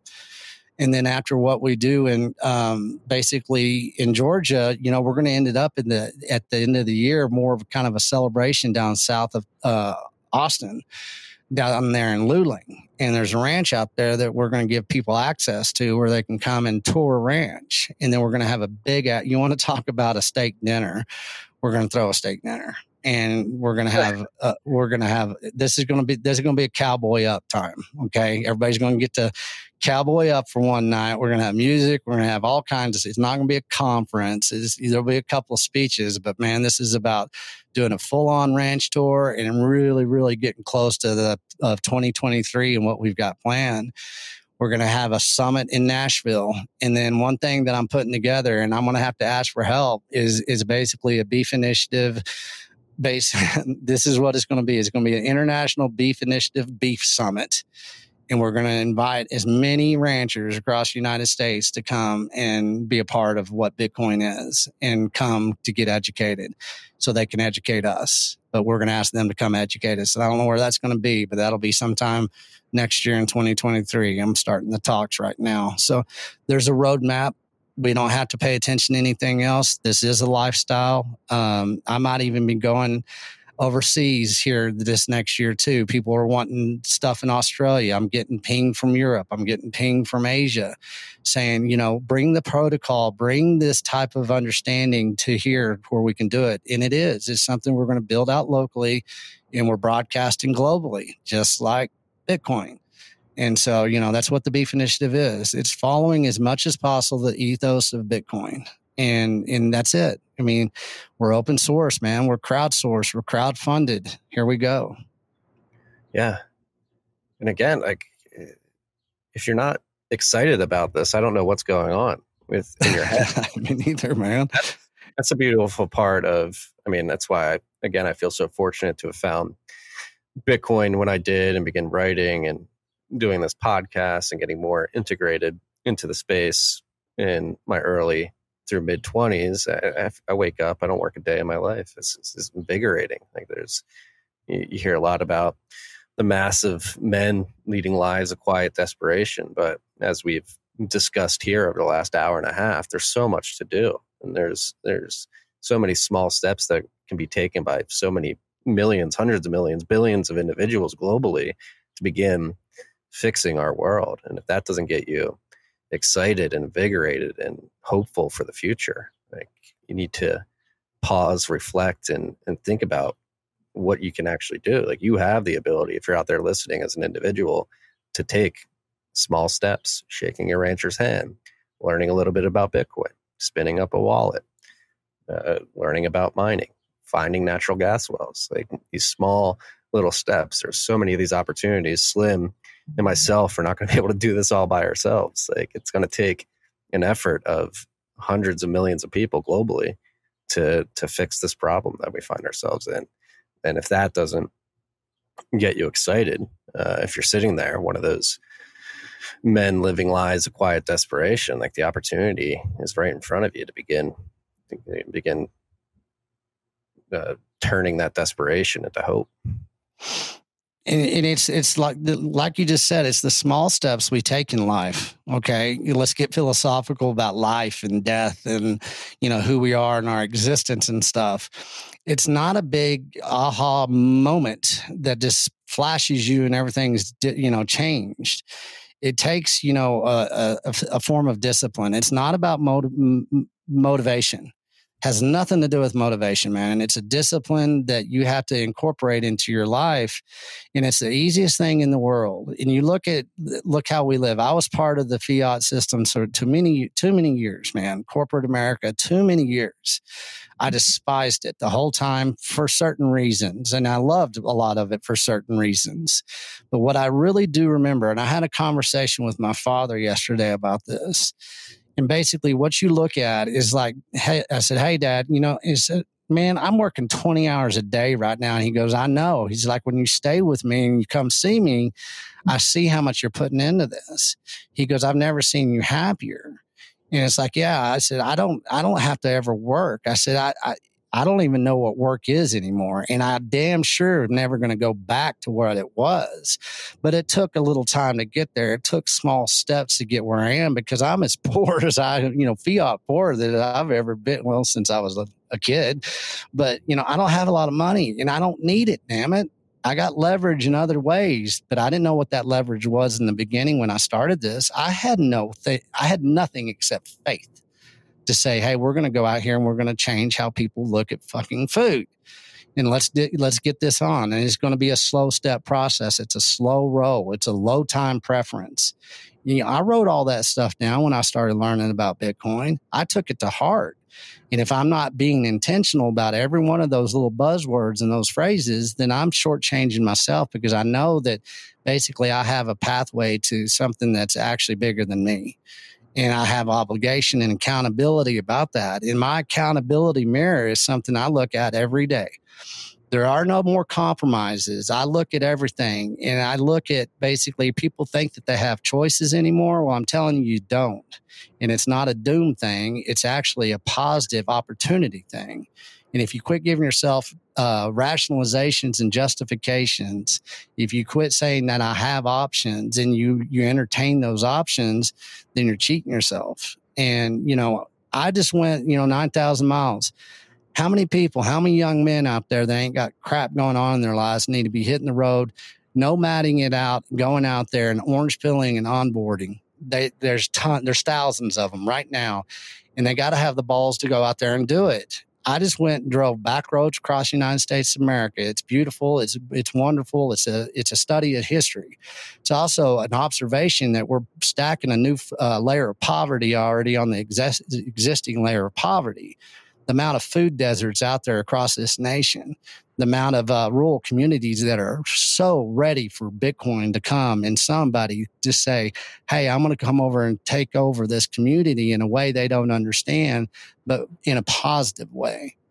The opportunities and everything that we want to be as men and women right now, there's a time to put your foot down and say, I don't have to ask for permission anymore. I'm going to do this. And, Carr says that from the very beginning when I first met Carr. That's exactly, we don't have to ask for permission. And so quit asking for permission. And a lot of times we're asking permissions in that little self-talk that we do. Well, you don't even validate that bullshit anymore. You just go out there and you get a destination, you set the destination, enjoy the damn road trip, because that's what we're on. It's a fun trip, freaks. Yeah, it is. Us. I'm having fun. I'm having a shit ton of fun. Let's talk about family. I want to know how the little one's doing. That's what we need to talk about. Tell me a story. The oldest started climbing out of the crib recently, so that's been an adjustment. I saw Princey said to put Vaseline on the damn bars, so I guess that works. I think we're going to transition to a big boy bed here in the next couple of weeks. Just bite the bullet and come to grips with the fact that our son is becoming a little boy and is not going to be in a crib for the rest of his life. No, I mean, that's great. I mean, again, going back to being here on this island, we're in a multi-generational home here. My wife, my children, her sister, her husband, their children, and their parents. And it's just great.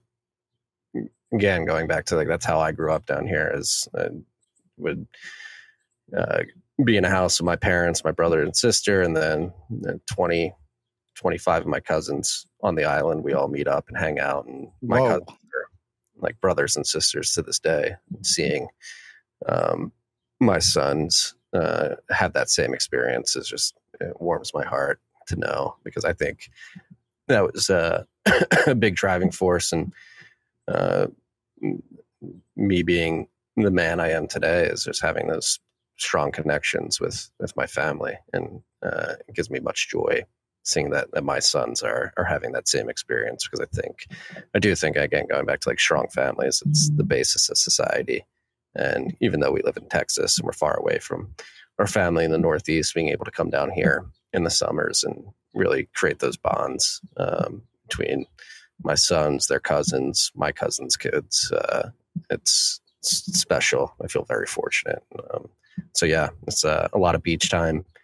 I think we have 15 kids under the age of 6 that are just running around on the beach and learning how to interact with each other, and learning how to play in the ocean and share toys and develop those fundamental skills that humans need to be well adjusted. It's fun. So if I have a drone there on the beach and everything, right? We've seen all those pictures from the late 1960s of people on the beach and how skinny and healthy they looked. So you go to where Marty is now and you drop in on him with the drone, you're going to say, hey, that's the 1960s. Look at all those people, they look healthy. Yeah, it is. We are fortunate we're a healthy family too. Everybody's in good shape. We're a family of athletes. It may sound cheesy, but yeah, we grew up playing lacrosse and football, and everybody's working out all the time down here. And it's easy. It's active down here. You just go. We have the boardwalk a few blocks away. It's easy to wake up and go for a 5-mile walk and think nothing of it. That's so cool. I mean, it's okay to say athlete, because that's, a lot of people don't know, cowboys are athletes, and, it's a good way of life. I mean, you don't know what farm tough is until you have to go out there and experience. And that's part of being kind of athletic. Everybody's an athlete. They just don't allow themselves to be one anymore, be it, a beach bum or a cowboy. It's out there in you. And you just got to make that decision to kind of, follow that path. Well, that's the beautiful part about being able to live on a beach, especially as a kid. You just learn to be athletic naturally because you're running through the hot sand. It's not easy. You got to learn how to develop balance. And then you're learning how to dive under waves and swim in the ocean and deal with Mother Nature in that regard. It's definitely not getting dropped in the middle of a mountain, but there's something about the ocean that's very humbling. And having the kids learn how to interact with the ocean on different days, because some days Poseidon, is riptide learning. Like that's like small things like that, teaching the kids how to recognize a riptide and what to do if you get caught in a rip. Just let it take you out. Once you feel the pull stop, you just start swimming horizontally on the coast, and then you swim in. But yeah, no, it's like passing on those small lessons. Like, hey, here's how you identify a rip. You see those waves convening in that way there. That's probably where you don't want to swim. But if you do get caught in there, here's what you do. Don't panic. Just let it take you out and start swimming horizontally to the shore and then swim in from there.